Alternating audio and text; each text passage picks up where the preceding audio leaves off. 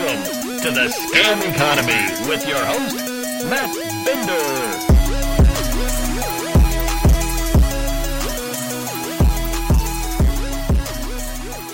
It's episode 25 of the Scam Economy, and boy, do we have something for you today for this milestone episode. Folks, this episode led to some breaking news. That's right. Let me give you a brief breakdown. This episode's going to start a little bit differently than other Scam Economies. Going to bring you like behind the scenes here so you can see how the scams are made, I guess. But here's the deal. This is what happened this week. So this angel investor on Twitter basically had a viral tweet thread earlier this week about the decentralized wireless network Helium. And so I invited him on the show to talk about Helium.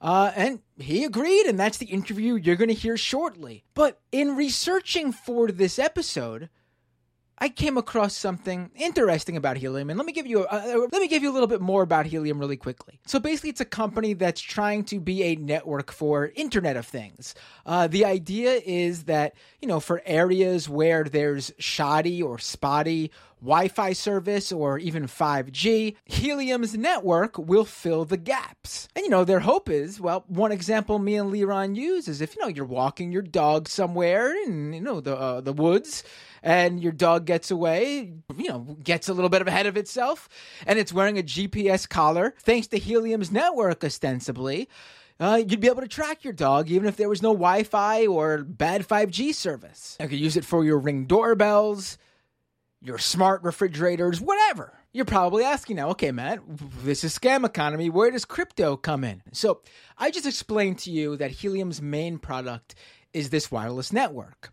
But in a recent profile of Helium by the tech newsletter The Generalist, we found out that there really aren't customers for Helium's network. Apparently, it's only pulling in around $6,500 a month in revenue.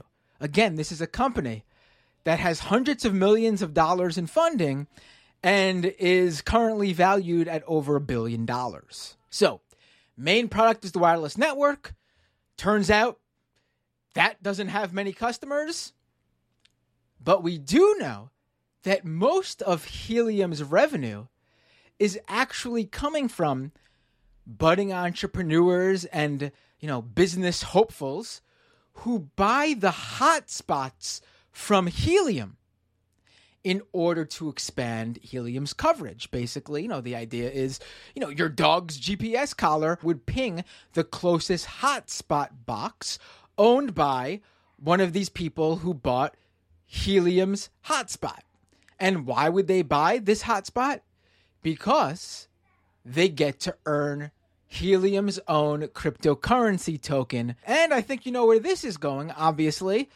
They only earn that crypto if Helium's wireless network actually has customers who are using the network and pinging that hotspot box. So, I'm doing the research and things aren't adding up numbers-wise because I'm looking at Helium's website and, one of the big companies they tout, a logo on their website is Lime, the scooter rideshare company, who told me there's been more than 300 rides worldwide. This is a pretty big company. If they're, if they're working with Helium to apparently GPS track their scooters, you would think that data was being used. So I'm looking around and I'm noticing that, Helium has talked about Lime a lot. In the New York Times, they received a glowing profile earlier this year, how Helium was called maybe one of the first good use cases of crypto. And the number one client of Helium that's mentioned, the very first one to be brought up in the piece, is Lime. But again, I'm looking and I'm not seeing any reciprocation from Lime declaring that they use Helium. It's all coming from Helium's side. So before I record this episode with Liron on Wednesday night, I reach out to Lime.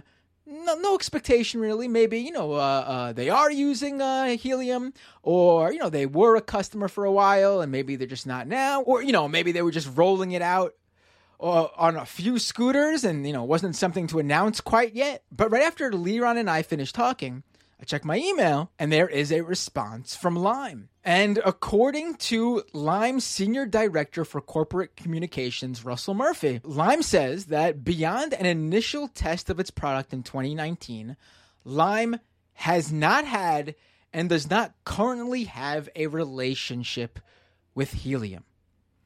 So Lime is claiming that they never used Helium in a working capacity, yet on Helium's website, on its homepage, Lime's logo is right there at the top for Helium is used by, and there it is, Lime. And then over on their enterprise page, it says Helium is trusted by, and right there, Lime. Because of a 1-month trial back in June 2019 that I've since confirmed was just a trial with their contact at Lime, who is a former operations manager there. He doesn't work with the company anymore. Didn't go beyond that. He was their main contact. June 2019 is basically where this all took place. There was no contract. There was no payment exchanged. There was just a test of putting these Helium GPS tracking devices on Lime scooters to see how it would work. And nothing ever came out of it. And that was enough for Helium to bring up Lime in Reddit posts, in Twitter posts, on its own website, in videos, in press coverage ranging from CoinDesk to Axios to the New York Times and who knows where else. And so I wrote up the piece. It was just published today in Mashable. The link is in the description to this episode. Definitely check it out. It's already getting tons of shares and coverage and, nice things being said about it by all sorts of people across the spectrum in, the crypto world, the tech world, in journalism. And I'm saying this because I want to thank all of you, the Scam Economy listeners, and especially the Scam Economy patrons who subscribe and pay to support this show at patreon.com/Matt Binder.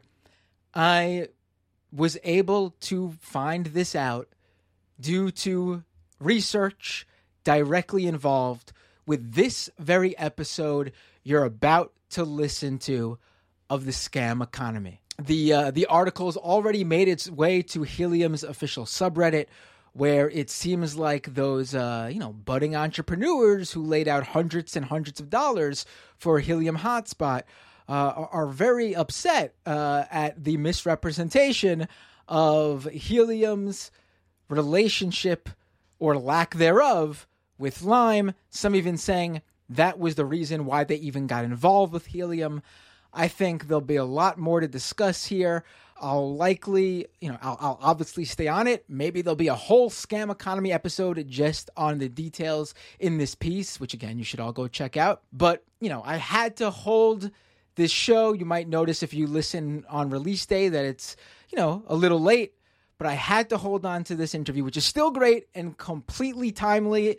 There's nothing out of date here, but I could not release this episode without adding in this extra information that's directly related to everything that myself and Liron are about to talk about. And without anything further to say, joining me now to discuss Helium is Liron Shapira. He is an entrepreneur, angel investor, and crypto skeptic. Liron, thank you so much for joining me today.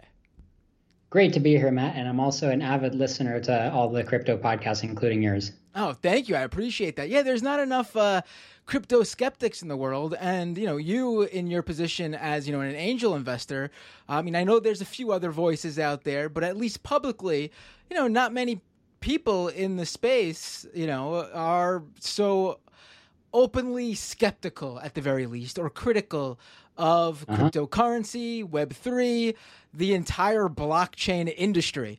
And so, I've seen a number of your, work on in terms of like your writing on it on social media, on Twitter previously. But then I saw this Helium thread and it has gone very viral. And I had personally myself become, I first became aware of Helium.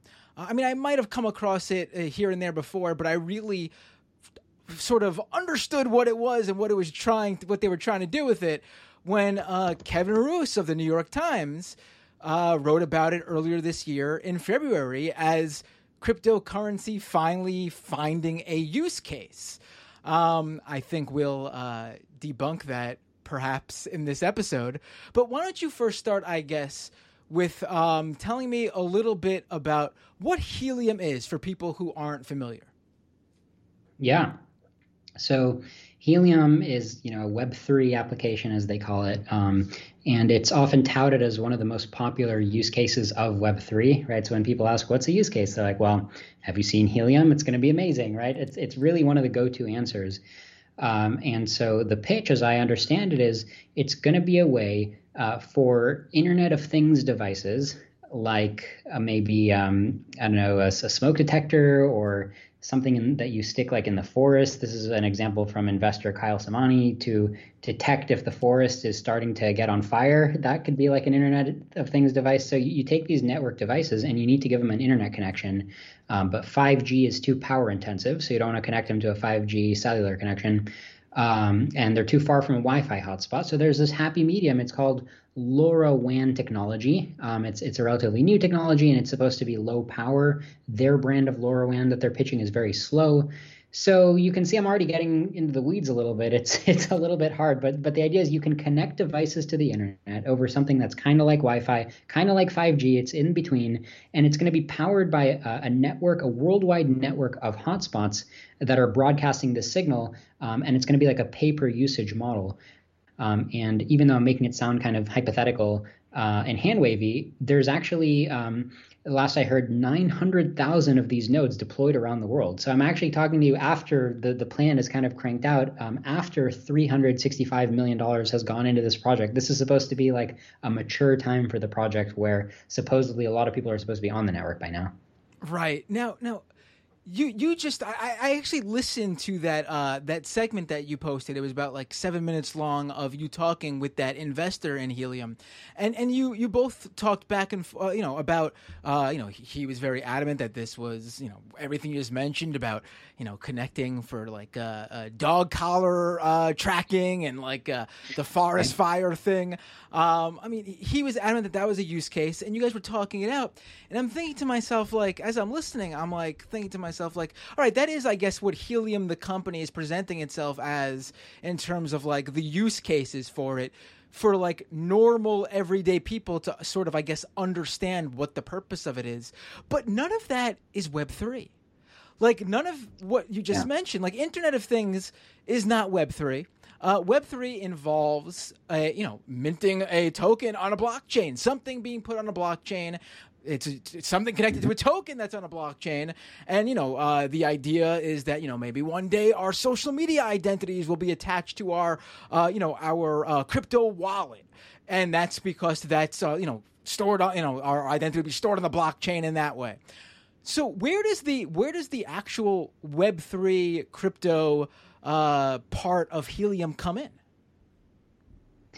Great question. So a couple places. So I guess it comes in with, there's a token.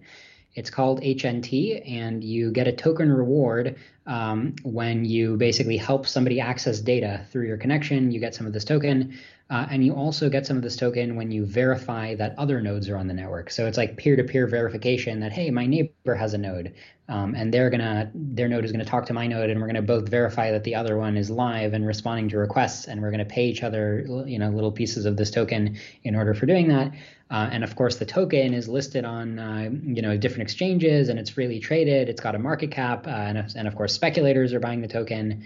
And the theory of all this, promoted by their lead investor A16Z, the usual suspects, Mark Andreessen, Chris Dixon, this is a revolutionary Web3, an example of what Web3 can do that the regular web could never do, because it's incentives for ordinary people to bootstrap a network because they have ownership in that network. So that's kind of like the beautiful vision of Web3.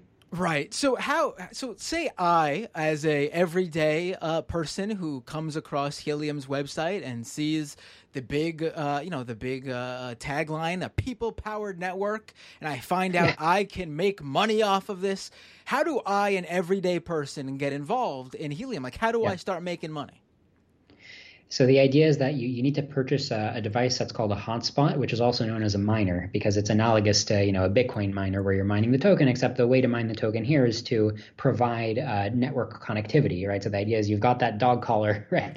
It's a very low powered dog collar that can't use Wi-Fi, can't use 5G, and you're providing the LoRaWAN internet gateway for that dog collar, and as a result, you're earning the token, which is also called mining. So you buy these hotspot devices, but historically, in order to buy these, you had to pay $400 to $800, and you had to sign up for a wait list because the shipping times are very, very long. And also, you had to buy the miners from Helium, the company, or Nova is the company name, and the price represented a huge markup. So maybe the company was getting them for $100 and selling it to you for $500, and that was also supposed to go into funding the operation. So right off the bat, just by having you buy the miner, they're already skimming that way. So you buy this miner, you get on this wait list, and what you find is, unless you're one of the very, very first people to buy and get on that wait list, by the time the miner arrives, you're late in the game, and in the typical pyramid shape, you're suddenly find yourself on the lower rungs of the pyramid of miners getting into this. Right. And I'm glad you brought up the pyramid, because as I'm looking at their website and all their marketing, I'm trying to figure out where the business to customer marketing is. Like, I'm trying to find out where this use case is, like where they are selling these products. Now, and again, for people, I don't right. I don't want to get ahead of myself here, so I want people to understand that Internet of Things, because it's going to come up a lot, and I'm not, this is an area in the tech space that I'm in no way, shape, or form an expert in, but Internet of Things are items like your refrigerator, when they can, newer models connect to the internet to tell you, I don't know, when you're running out of ice in the freezer or something like that. It gives you sort of updates like that involving the product. In the dog collar example that the investor in Helium brought up, it's so you can, track where your dog is, I guess, if they were to run away while wearing the collar, right? I'm guessing that's the purpose there. And so I'm looking for them selling this, but all I see is the selling of the idea that you can make money by becoming by owning one of these nodes and having one of these boxes in your house, or multiple boxes, because of course one box probably ain't gonna make you the money you want to make. And I'm sort of thinking, like, this is like what who's using this other than, like, who is paying them other than the people who are buying this box so they too can make money, I guess, from these magical customers that I cannot seem to find them selling to on their website. Yeah, no, I want to just repeat your insight, which is the website is not even trying to address end users of the network. You go to the homepage and it says people powered networks, start a wireless revolution, so this nice, abstract idealism. And then it says, the next thing it says is mine. It's a new way to mine crypto, right? So they're pitching to the people in the network. And that's weird if you actually go expect to hook up your dog collar, right? If you're one of these hypothetical end users that are going to feed money into the system. But it makes perfect sense when you realize it's just multi-level marketing, right? So if you go to Herbalife's website, right, or Amway's website, similarly, they're not saying, oh my God, you got to buy these products, right? They're saying, hey, you should really sign up and own your own business. We're going to give you freedom. We're going to give you empowerment. They're already talking to you like, hey, here's how you go sell this thing to others. It's like, wait a minute. I thought this was, a product, right? So it's very much multi-level marketing where their entire focus has just been on how do we build up random people to go become these miners? How do they pay us that $500, very attractive profit margin on the miner? How do we get them hooked up to the network? And then how do we show all this token activity flowing around, and then turn around and go to the venture capitalists, go to Andreessen Horowitz and say, look, this is a revolution. Only Web3 and the blockchain has made this possible, when it's literally just Herbalife in Wi-Fi hotspot form. So the website, even to this day, that they spent 99.999% of their time and focus recruiting, just like a pyramid scheme. And so it was a bombshell when we kind of looked behind the curtain and exposed that there's only $6,500 a month of revenue. It's like, oops, somebody forgot the demand. Right, right. I think Herbalife is a great example. I usually use LuLaRoe because I feel like people are familiar with it, do the documentary. But you know what? At the end of the day, even if you buy into the LuLaRoe pyramid, that you'll make your own successful LuLaRoe business, even if and when that fails, you still got some leggings you can wear. What are you going to do with this box in your house? Right. You're right. It's junk, and we're already at that point. So and just the timeline's a little bit weird because Helium, it's been growing and growing, and it's so funny that 900,000 of these junk boxes are now deployed, for $6,500 of revenue. But wait, hold on. I gotta pause you there because I want to make sure people heard what you just said because it's not something to say and continue a conversation with. How much is Helium making? So just to go through the numbers, the bombshell number is $6,500 per month is the amount that the dog collars of the world, the forest fire trackers of the world are paying into the network in order to transmit and receive data. Okay. You must be talking about like one of those guys who bought 10 of those boxes. They're making $6,500 a month, right? Right. I mean, the number is the reason why the number is funny is because it's zero, right? It's not 6 million. It's a number that rounds to zero. And honestly, it's such a ridiculous number that I suspect it really is zero. Like it's really weird to think that like one person somewhere in the United States is seriously using it. Like it really is zero. Wait, hold on. So I want to make this completely clear. You're talking about Helium, the company as a whole. Like, it's not like you're saying like, oh, there's a success case out there where there's a guy who bought those Helium boxes and that guy is making $6,500 a month from Helium. No. We're saying that the company Helium, how much has been invested into them? Right. And that's the contrast. So $365 million has been invested into them. And they are making $6,500 a month. Exactly. So they're making, one employee's salary, right? And of course, they have many employees. And again, it's just to contrast these numbers, 900,000 of these hotspots. And so when I say 365 million has been invested, that actually has come from VCs, and it's come from an ICO back in 2017. So about 111 million came from the ICO. So there were ICO speculators buying in, of course, A16Z has paid in more than any individual party.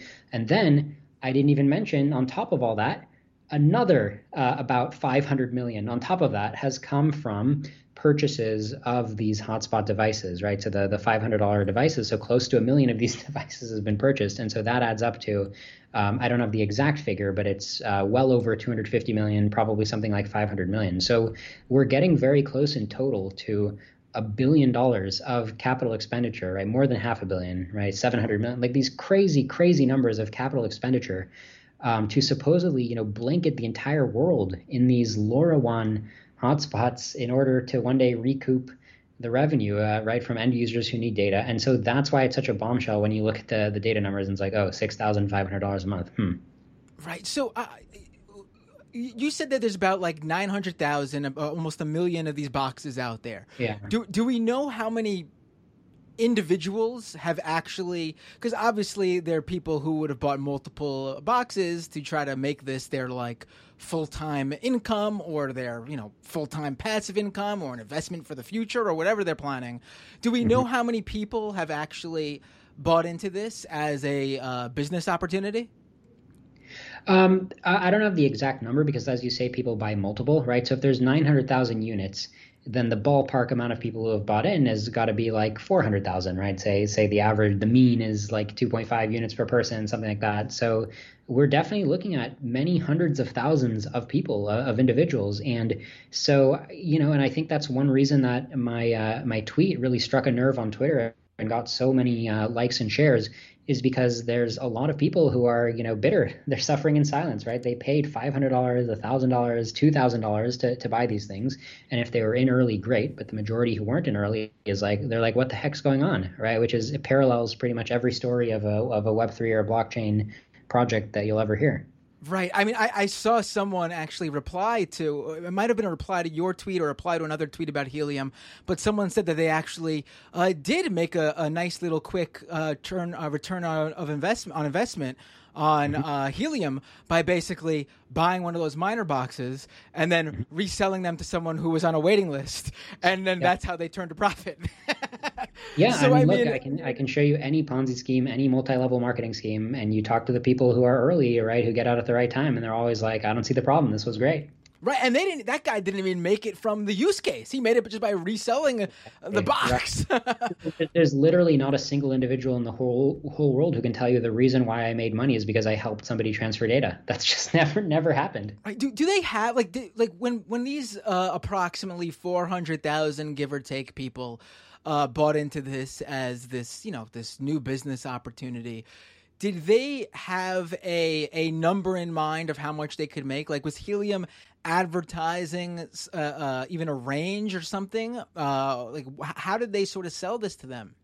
Yeah, so the implication, it's all subsidized, right? So it's like, just to take a step back, these Web3 VCs, I specialize in kind of analyzing the thought process of the venture capitalists, the way they think, because this is my industry. And I used to have a lot more respect for these people like, Mark Andreessen. I mean, the guy is considered one of the founding fathers of the original internet.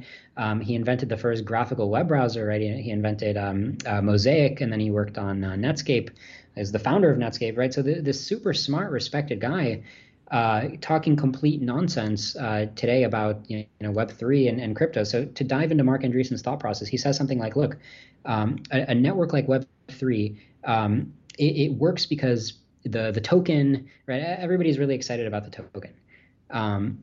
Right. And then your question, though, is what was people advertised, right? Like what was their pitch? And so they would look at the market price and they'd be like, wow, I can make this much money if I purchase a miner. Given the current price of the Helium token and given how much data is being exchanged right now, according to the stats, I'm expecting to make $100 a month. So it's okay that I'm spending $500 because I'm going to recoup this in maybe 5 months, right? And then the next 5 months, I'm going to make another 500. Like, this is very attractive, right? I can double or triple my income within 12 months, and this is passive income, right? And so you can understand why 500,000 people all around the world are jumping on this amazing passive income opportunity. And if you buy a few boxes, that could you might not even have to work if that can, exactly, right? Which, oh man, so it looks very attractive when that's how the numbers seem to pencil out. And going back to Mark Andreessen's thought process, he's saying like, this is how to bootstrap a network. Like we can make people get really excited to bootstrap a network even before there's demand. And in the world of startups, one of the hardest things in building a startup is to get initial demand. They call it the chicken and egg problem, right? Like which comes first, the chicken or the egg? They say which comes first when you're building a marketplace for internet? Does the supply come first, the hotspots, or does the demand come first? Well, let's take a sledgehammer, right? Let's cut the Gordian knot and let's just build up a bunch of hotspots, right? So the supply will come first and then the demand will come. So they think they're so clever that they built up 900K hotspots, and they think that it was only possible because there's a free market of tokens on the blockchain. But in reality, all they did was they just pumped an ungodly amount of money into the system. Like, yes, when you light, $1 billion on fire, you're going to get random people to do whatever you want them to do, even if that means building hotspots. Like, that's not a blockchain innovation. Like, anybody can throw money at anything and get it bootstrapped, right? So that's all that happened here. And then the problem is they were so focused on the supply side that the demand side was just non-existent. Like, nobody was checking on the demand side, basically. They're like, oh, we have some leads, like some people who might want this. Like, well, let's solve the chicken and egg problem and get to it. I mean, when you zoom out and look at this, it's just, it's just incompetent. It's inexcusable. But what made it okay, what made it raise so much money, and look the other way, was the Web3 narrative of it. Right. I mean, that we've seen that, I think, time and time again. And I want to sort of dive in here a little bit more into the crypto aspect. Because that is like how these these miners who have these hotspots, that's how they make their money. Like when we say they're making money, we have to, I guess we should really stress that, it's not like Helium is writing them a check and sending them like a royalty for the amount of data that went through their hotspot or whatever. No, they get rewarded. It's a mining device. They get rewarded for how much how much usage comes out of their hotspot in the Helium token, and that token seems to really have fluctuated quite recently. I mean, when it seems like its peak was in November, around the same time that Bitcoin hit its all-time high so far. Helium hit around $52.70 token. By the time Kevin Roos's New York Times piece comes around, hailing Helium as, look, crypto finally has a real use case, we're talking, it's already dropped to around, $27, $30 a token. And today we're now sitting at a token price of, it seems like it's currently going back and forth between $8 and $9. Yeah, which is, and that's why, as I wrote on Twitter, pretty much everybody who's bought a miner, right, except the ones who got in early and made their money back, and the rest is gravy. The vast majority of people who have ever bought a miner, they haven't made their initial investment back, and their overall return on investment is almost guaranteed to be negative. So not only are they not going to make passive income, but it's very similar to most people who join an Herbalife or a multi-level marketing. They're out of luck. They're worse off for having dabbled in this. Right. And here's, I pulled up this thread from just earlier today while we're talking, which is July 27th, Wednesday, July 27th. Earlier, there was a post on the Helium Network subreddit, the official Helium subreddit, over 100,000 members in that subreddit, ostensibly people who are involved in this or are looking to get involved and following for more information. Someone posted, "Is this normal? I'm making $10 a month, LOL." And the replies are, one person says, "If I made $10 a month, I would be happy. My city is just too overloaded with miners. I make about 3 cents a day. So yeah, $10 a month would be like winning the lottery." Another person says, "I wish I got $10 a month. I get like 10 cents a month. So I unplugged that piece of crap." So it seems like this is, and again, I'm sure from what it sounds like, some of these people are in, like they said, areas where there are a lot of other Helium miners who are, all competing, I guess, for this piece of the pie. And I guess depending, if you find like this great spot that's, I guess in a big city that doesn't have any Helium miners, you'll be rolling in some cash for a bit. Again, how much, I don't know. I have they ever like announced like what like the LuLaRoe, an example from earlier, they would make like these videos of people who were quite successful, made a full-time income, had to hire help even, maybe hundreds of thousands, if not millions of dollars selling LuLaRoe products. Has Helium ever like touted a big winner in the Helium space? They haven't touted a big winner, but they are actually pretty transparent about how much money everybody's making. At least the mean per miner. You can look up that stat on the Helium Explorer. But let me explain how to analyze, if you're thinking about buying a Helium miner, let me tell you what the problem is. So let's say you pay $500, maybe the price is dropping, but just historically you paid $500. And today, if you had a miner today, you're going to be making about $20 a month from the token rewards of mining. And that's assuming that the Helium token stays at $9, as you said, so it doesn't fluctuate too much. If you're lucky and it gets a pump, then you're going to make more money, right? Because you're tied to the pumping and the falling of the Helium price. So you're tied to that volatility. But assuming it stays at $9, and assuming you paid $500 and you're making $20 a month, well, after 25 months, you're going to make back the $500. So that's a little bit over 2 years. Now, if you're thinking about buying an income-generating business and the business owner tells you, yeah, this is a 2-year payback period, right? You're going to get paid back in 2 years, and then you keep making passive income. Well, that sounds pretty good, right? Because most businesses are sold in such a way that you get paid back after 3, 4, or 5 years, right? That's a more standard payback period when you buy a business. But here's the problem.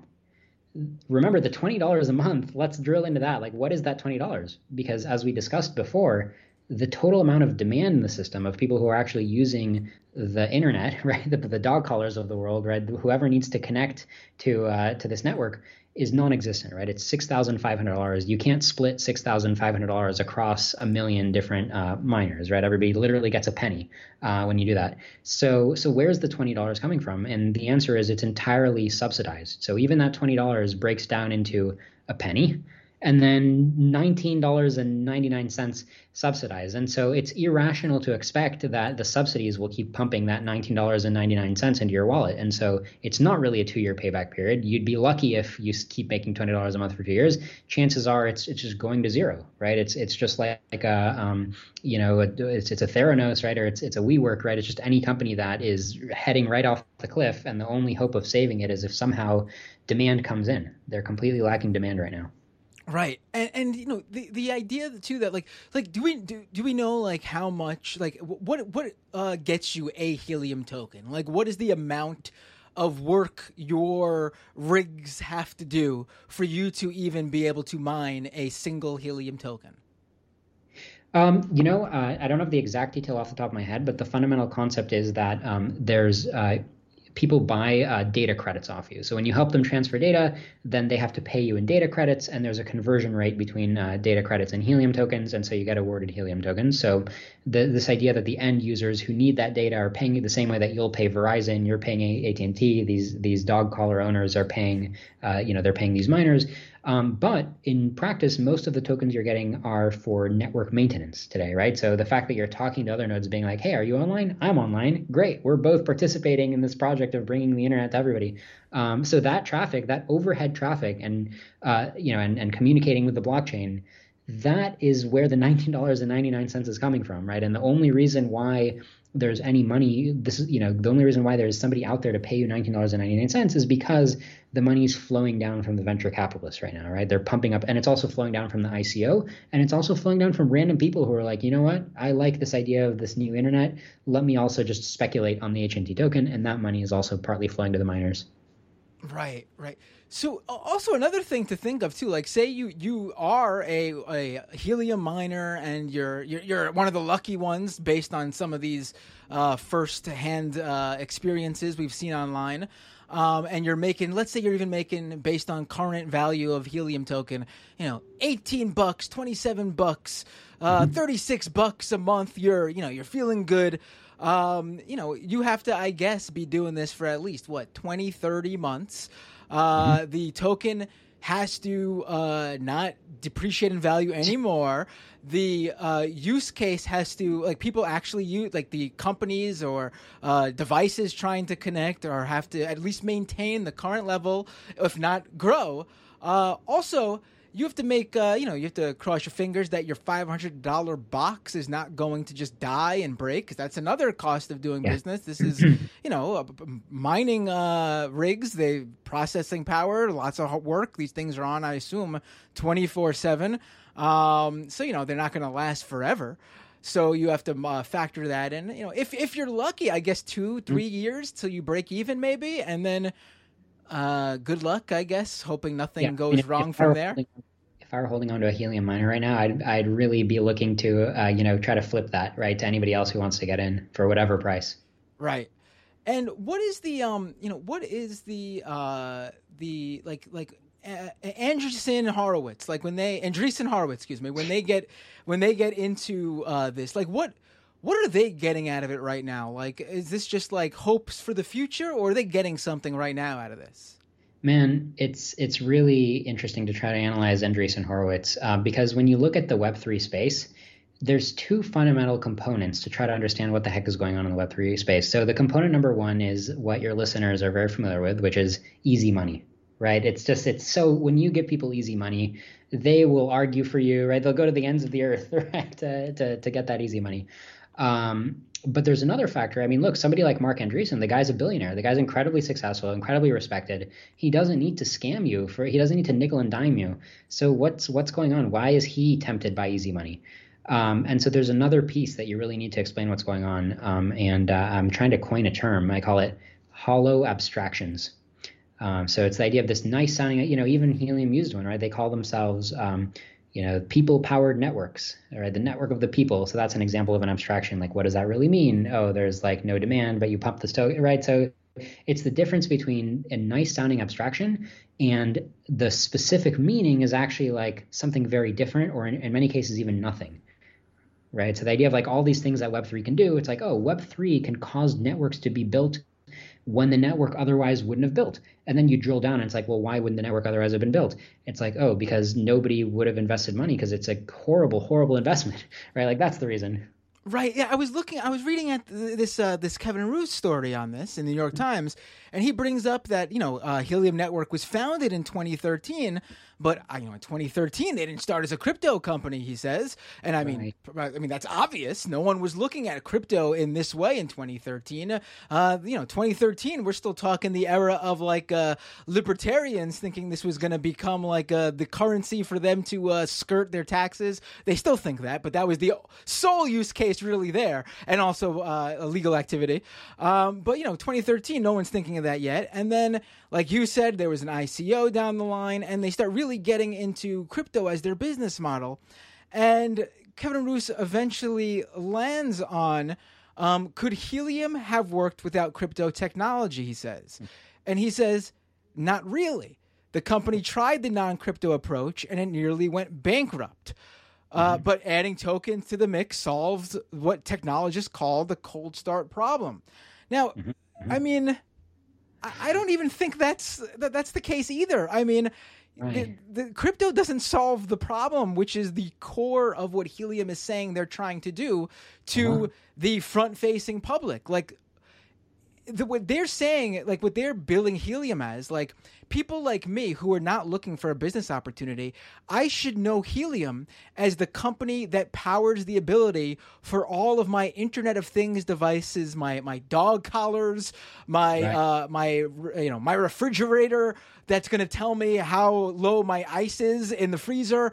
If I'm living up in the mountains, I guess, and have that fridge there because I have no internet connection otherwise. These scenarios, that's how I should know Helium, as that company that powers these things for me. But I don't know Helium as that because they're not succeeding at what they claim to want to do, because I hate to tell them this after almost 10 years of, banging away at it, but it seems like there's no use case for this. And so the crypto thing, just like I guess how Ukraine smartly figured out how they could extract some more money from very rich people who wouldn't give otherwise when they really needed to fundraise for Russia's war in their country. They decided, hey, we're going to pretend you could only do this via crypto. And the crypto community said, hey, we're going to help out Ukraine, but for this reason only. Not really because of what's going on there for the most part, but because we're going to do it because crypto is involved. Helium seems to be following that model. Like they're buoying a non-existent space with the crypto advocates who are literally just getting involved because the idea of quick money or passive income, or honestly probably some people just doing it because they want to support anything crypto in hopes of crypto becoming more legitimate.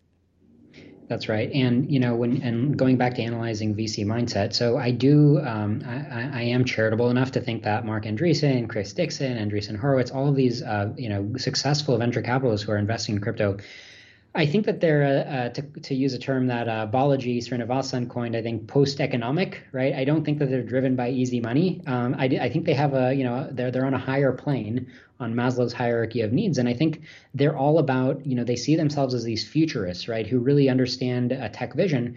And what they're falling for is not a money scam. It's an intellectual scam. It's the idea of the hollow abstraction that, as Mark Andreessen calls it, they think that they're funding the next internet. So Mr. Andreessen, he was around for the first internet. Like I said, he built the first graphical web browser, and he's like, I know what it looks like when a new internet is coming along. I can recognize this. I can smell it. Now, if you go talk to the other inventors of the internet, like Vint Cerf, if you talk to Tim Berners-Lee, they're all like, no, Web3 sucks, right? So he's kind of the only inventor of the internet who's high on Web3. And I'm like, Mark, I'm sorry, you're 1 for 2, right? So you correctly called the first internet. You're incorrectly seeing an internet when there's no internet. But the reason why he thinks this is so great is because he's like, look, this technology, it's decentralized, right? It can incentivize people. There's tokens. The tokens are built into the technology. So he's seeing all these things that on an abstract level sound really good. But to your point about the Kevin Roose article, what really frustrates me is when people make these claims like, man, this could only happen because of a blockchain. The only reason these people got together is because of the blockchain. It's like, remember when you gave him 350 million? You think that might make them come together? Like, you think that might, trigger some purchases of hotspots? Right, right. I mean, I definitely agree with you in terms of like the dynamic with Mark Andreessen, where I think power has a lot to do with it too. The idea that not only would he be one of the heads of this new internet, which for being for selling itself as decentralized, we're seeing a lot of the same names and faces behind a lot of these big projects being pumped. I think the idea of them, because this isn't really just a technology or new internet. A lot of this crypto, in a way that obviously Web 2 or Web 1 was never. This is also a financial in the financial space. We're talking about a financial system here, and I think they in my opinion view it as a way for them to be where the old money Wall Street types are, basically pulling the strings there. This is their opportunity to have that power in this new financial space that would be their domain, because it also exists in the tech world. But I have to ask you this. We didn't really get into this, but if you could, I do want to bring it up though. This is sort of a multifaceted two-parter question. Number one, what are security tokens in the Helium system? And number two, how much does Andreessen Horowitz have? Or do they get any? That's a great question, because to that point, Andreessen Horowitz has been roundly criticized. They're not transparent at all about these kind of purchases. So the blockchain is known for being very transparent and open, but it's not open how many security tokens they hold. The way that the Helium protocol is designed is that you're constantly getting Helium tokens minted toward the security holders. So in addition to paying miners for data, there's essentially a skim. Right, so every time a year goes by and all this data has supposedly been transferred, right, to I use dog collars as the representation of the end user. All this data has been transferred. The miners are getting paid, but also 33% this year is supposed to go to pay the security token holders, which is kind of analogous to paying a company to run the system, right? So it's the overhead costs, and part of it goes to the bottom line, right, to the shareholders of the company. So there are a lot of analogies between how Helium works and how a regular corporation works. Now, who are the shareholders, right, who have this certain class of token that gets to skim 33% this year? Well, as far as I can tell, the founder of Helium, Amir, posted that 15% of that 33% is going to Nova, the corporation. So to use actual numbers, so 10 million Helium tokens are being minted this year for the shareholders, and 1.5 million of those is going to Nova, the corporation. Now, 1.5 million, you got to multiply it by $9 per Helium token. So roughly you're talking about 15 million going to Nova, the corporation. And there's another 85 million that's being skimmed by other shareholders. When you think other shareholders, think largely Andreessen Horowitz, right? And the total skim is that 15 plus that 85. So there's $100 million being skimmed out of the network. And so just to zoom out and look at all the numbers again, so you've got 365 million going in from investors, and you've got 250 million to 500 million going in from ordinary folks who are hoping to make money. And then every year you've got 100 million coming out as pure skim. So the idea is like, well, don't worry about our 100 million. There's going to be another, 200 million. There's going to be way more than that in terms of revenue from people who are purchasing data, right? But then you look at the actual numbers and they're like, oh, there's $6,500 a month of people purchasing data, right? So they're siphoning money out of the system when nobody cares about this. They're not creating value for any end user. It's as if Verizon did nothing but sell hotspots. It's as if nobody used Verizon for data, right? So that's what's going on. Right. So these very special investors and VCs who are apparently the ones making the big money out of this people-powered network, while the people putting forward the $500 for these mining rigs are working these rigs to the bone to make back their income, to make back their investment, I should say, in like 2, 3, maybe 4 years. I mean, I know Mark Andreessen's very wealthy, but it seems like there definitely is I can never have enough, I guess, for some people.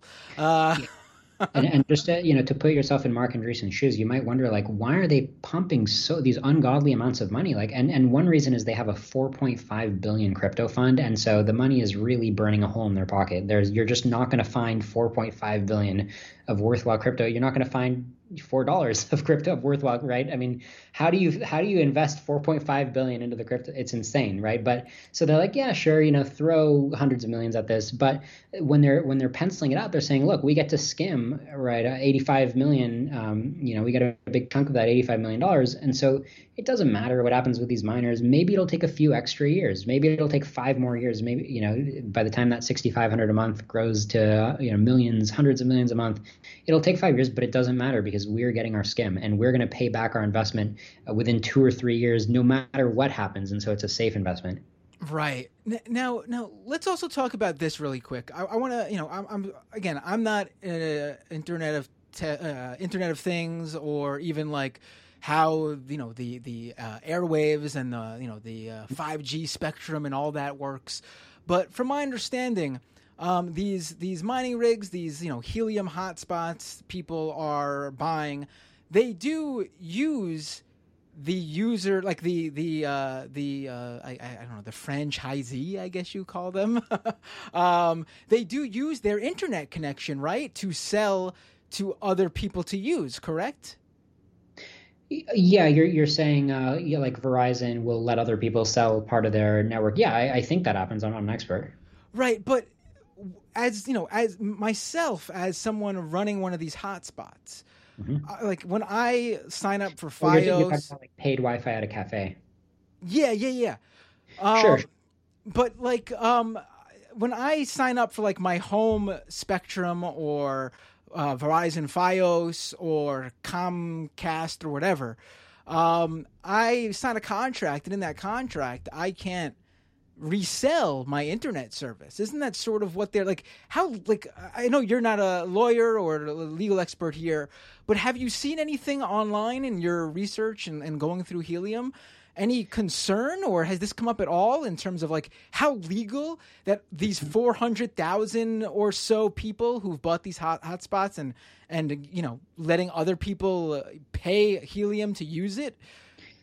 It's a great question. Yeah, a lot of people have brought that up, and to my knowledge, I don't think the company has explained how that's supposed to work. But I suspect their vision is just like, look, we're going to make the technology possible, and then you'll work it out with your internet service provider. Like maybe Helium will be so popular that ISPs will just realize that people, it's a competitive advantage if they let you resell your internet, right? So they figure that's like a solvable problem. Right. I guess the Uber model of just doing it until you have everybody else has no choice but to let you. Exactly. Or maybe, ask for forgiveness, not permission. Right. And so what has been the response to because your thread, like, we're not talking about like, oh yeah, we got a few, like, in some circles, like this thing went, viral. It was being, I saw it being like cited and talked about from like legacy media publications like Bloomberg. I saw reporters from Bloomberg talking. Have you? What was the response? Like, have you gotten a response from Helium or any of its investors? Yeah. So, the founder of Helium engaged, and he said, "Hey, Liron is it's great that he's being skeptical and asking these questions, but he doesn't get that there's a vision, and actually we're about to do a new network for 5G. So don't worry about LoRaWAN. That one is, it's going to take more time, but there's a whole new network where you have to purchase different hotspots, and we're going to do a 5G network." And that's kind of their next act. It's a little bit of a Luna 1, Luna 2 situation. Like, look, Luna 1, okay, yeah, you're losing all your money, but look, there's Luna 2. So they're doing that with 5G. And the founder also said, well, Liron was a little bit inaccurate on the numbers. He said that we skim 30 million tokens, and we don't quite skim that much. So, okay, fair. Yeah, I mean, the numbers were me kind of piecing together estimates, but there was never a number that I was that wrong on. And he actually admitted that the 6,500 a month was accurate. And again, that's the bombshell, right? There's no way to sweep under the rug that you raised $365 million and you're making 6,500 of revenue. And it's been a while. You started the company in 2013, and there's no, there might, you might imagine like, well, what's the excuse? Maybe he can give an answer like, oh, don't worry, like we're going to flip a switch in 6 months, and that $6,500 is going to turn into, 20 million, right? Like, don't worry, we've got this. And the first customer is going to be Amazon, right? And they're going to use this for like delivery, like a device that helps you. Like, you can imagine they have a story, but the funny thing is they have no story. They cannot name who is the customer. So they really just threw this out into the world and like, look, the demand is going to come, projects are going to come, it's going to organically evolve. And it's so crazy, and yet it's a pattern that I see in startups, not in startups that are funded by 365 million, but on a smaller scale, a startup that will be funded by 3 million or 5 million. And they'll be like, look, we're building this piece of software. We don't know exactly who's going to use it, but eventually somebody's going to use it. And so I've actually made it my specialty. If you ever look at my blog, bloatedmvp.com, it's about all kinds of startups that aren't even crypto startups that are suffering from the exact same mistake where they build something, like if you build it, they will come. And like people are going to come after we build it. And it doesn't work, but it especially doesn't work when you rope 900,000 people all over the country into making a hotspot. Like then it fails on an even more massive scale. Right. And I saw in that, I think either the one of the investors or the Helium CEO himself, I saw in the response to you, he brought up, I know we already mentioned like the dog collars and a few other things, but he specifically mentioned most recently in that his response in the past few days, that there's a company apparently using their network to create like these stickers you could put on anything to track whatever you want. And I'm thinking like, well, number one, you've just recreated AirTags. Right. Apple does that. And there's another company that did that even before Apple. And then number two, even Apple, a huge company, had to literally be like pressured into doing something about all the nefarious use cases where people were using it to actually using AirTags to actually stalk like women and other people. And I'm going to trust this random, like, I don't think they're thinking about that use case. Are they going to do anything about the stalker use case? But, it's bizarre to me that, this is probably what we're going to hear for a long time from Helium and other crypto companies that, this has been the case throughout this tech startup world, especially like since like the social media Web 2.0 era, where tons of tech startups come without any revenue.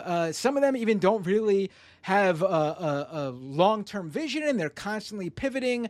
But we saw VCs pump money into those companies, and they failed. So why is it such a big deal when it happens here? And I think there's a huge difference here. Like when a company like, say, I guess Facebook or Twitter, and obviously not Facebook or Twitter because they're still around, but a company like that failed in the Web 2.0 space. Yeah, it would suck. People would lose money.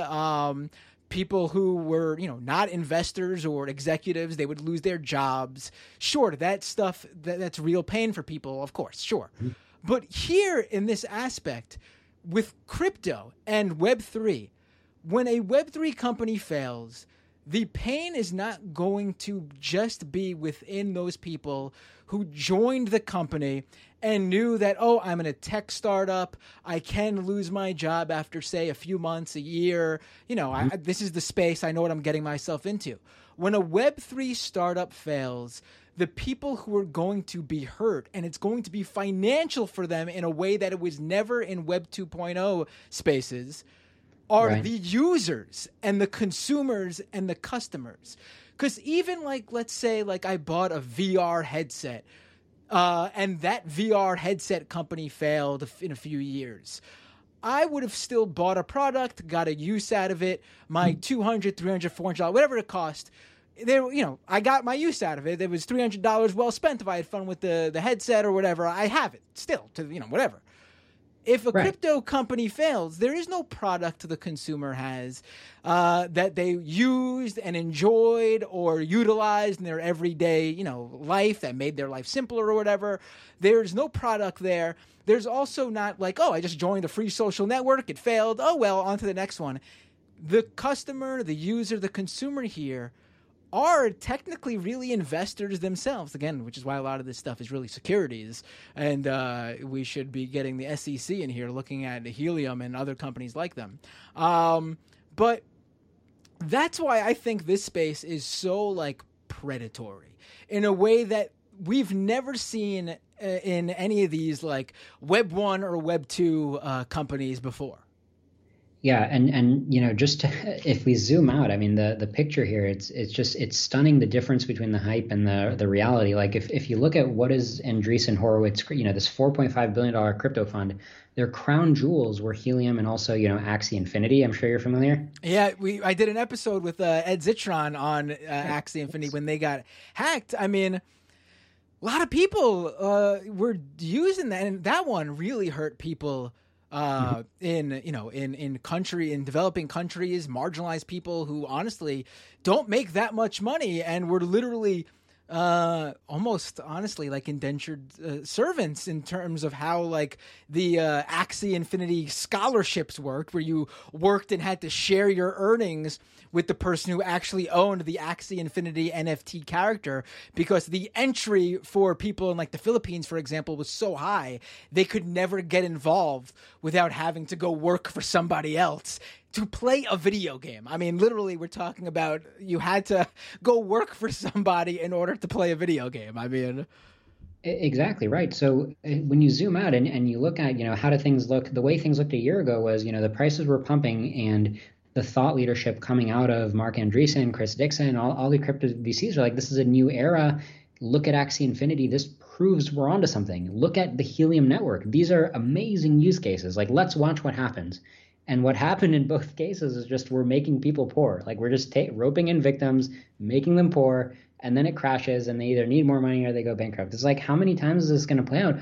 The reason it keeps playing out is everybody's like, well, let's look somewhere else, right? And so it's like there's all these air bubbles of like, hot air bubbles that's like, from my perspective as a crypto skeptic, I'm like, listen, you're not going to find something here because there's no fundamental reason to believe that putting a blockchain in something, right, or incentivizing people with tokens in a way that you can't do with equity shares in the old world, there's no reason to believe that these things are any different or any better. But because the hype has like taken root, right, it's like you can't go back. I can't go back to a world where people just forget about blockchain. Just forget it. It was a bad idea. Like, just never bring it up again. They're all like, no, I have to bring it up. Like, can't do this. Can't do this. It's like, no, it can't do anything, right? So it's like, how many times are these different schemes going to come? And so not only do I have to go, okay, this idea is dumb.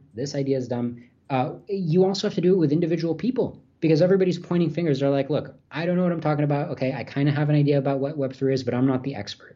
Right. And I know that's something that Packy said after he did his interview, where, I posted a clip of him where he had a lot of trouble saying how do NFTs help you get a better mortgage on the blockchain. And he didn't know. And he's like, look, at the end of the day, I'm just a guy. I'm just an observer. You really got to look at the smart people, right, who know what they're talking about. And so the next clip I did was Mark Andreessen. I mean, how does it get smarter than Mark Andreessen? He's a really smart guy. And he was absolutely stumbling to tell Tyler Cohen how, what is Web3 good for when you make podcasts. He was absolutely struggling because he doesn't have a coherent picture of how Web3 helps podcasts. So everybody's pointing fingers at individuals. Everybody's pointing fingers about projects. It's like, guys, give it up, right? Web3 is just a hollow abstraction. Right. This, I came across, just to, I guess, put a cap on how ridiculous this is getting in terms of like what Web3 is. I came across recently like a new, one of those software as a service apps where you set up your profile and people can go there to like book a time to like meet with you, and you don't have to get involved and exchange emails, like Calendly. That's a big one in the space. And I came across a Calendly competitor that is promoting itself as like a Web3 version of Calendly. And I'm like, oh, what is the Web3 aspect here? Why would you need to put your friggin' calendar booking on the blockchain? To get angry at someone if they cancel and prove that like, oh, look, it's on the blockchain. I mean, you don't need a blockchain even for that, but okay, that's what you want. No, the Web3 aspect of this new Calendly competitor was that basically when you use it and make a booking, you earn their token. And I'm like, what? You're just first of all, your token is worth nothing. And second of all, you're trying to incentivize people to use your app by paying them in your worthless token. What is like that? That's what we're going to see, I think, ad infinitum here. We're going to see. You're going to be doing this in 20 years because no matter how bad blockchain is, there's always going to be people who are like, you know what? What if we do this with a blockchain? That idea is just never going away. No matter how bad it is, we can't kill it. It's an unkillable zombie idea that's going to last, outlive us. Right. Liron Shapira, an entrepreneur, angel investor, crypto skeptic. I want to say, first of all, thank you for coming on this show. And second of all, I think that someone in where you are in the tech space, speaking so loudly about this stuff, we don't see enough of it. And I don't know if they're worried about bothering certain people, or if they're actually all just that into crypto that they don't want to publicly, or they just don't want to publicly, say anything. I think it's important for someone like you to be out there doing it. And there's only a few. I mean, there's very few crypto skeptics that are out there publicly doing it anyway. But to have someone like you doing it, it's really important. I mean, except for the feelings on Mark Andreessen, I think we're on the same page on pretty much everything. Yeah, absolutely. And I'm fortunate enough to be in a position where I'm uncancelable, right? So I'm not worried that I'm not going to pay my bills if a particular person gets offended. And so, look, I got to make the most out of this, right? And so I'm saying what I really believe. Right. And I hope you keep doing it. I hope you'll come back on this show to talk about, I mean, there's literally a never-ending supply of things to talk about. I hope you'll come back on. Yeah, I would love to. Isn't Web3 just fantastic, folks? I really don't know what more to say. I'm actually also on, very little sleep because I had to literally do everything you just listened to, and the piece that published in Mashable was literally all put together in about a 36 to 48 hour time frame. So I am, quite frankly, exhausted. So to wrap things up here, go to patreon.com to support this show. Your paid subscription literally will help break more news in the crypto, Web3, NFT, scam economy space. Cannot do it without the listeners as a whole, the viewers as a whole, but I definitely cannot do it without my patrons.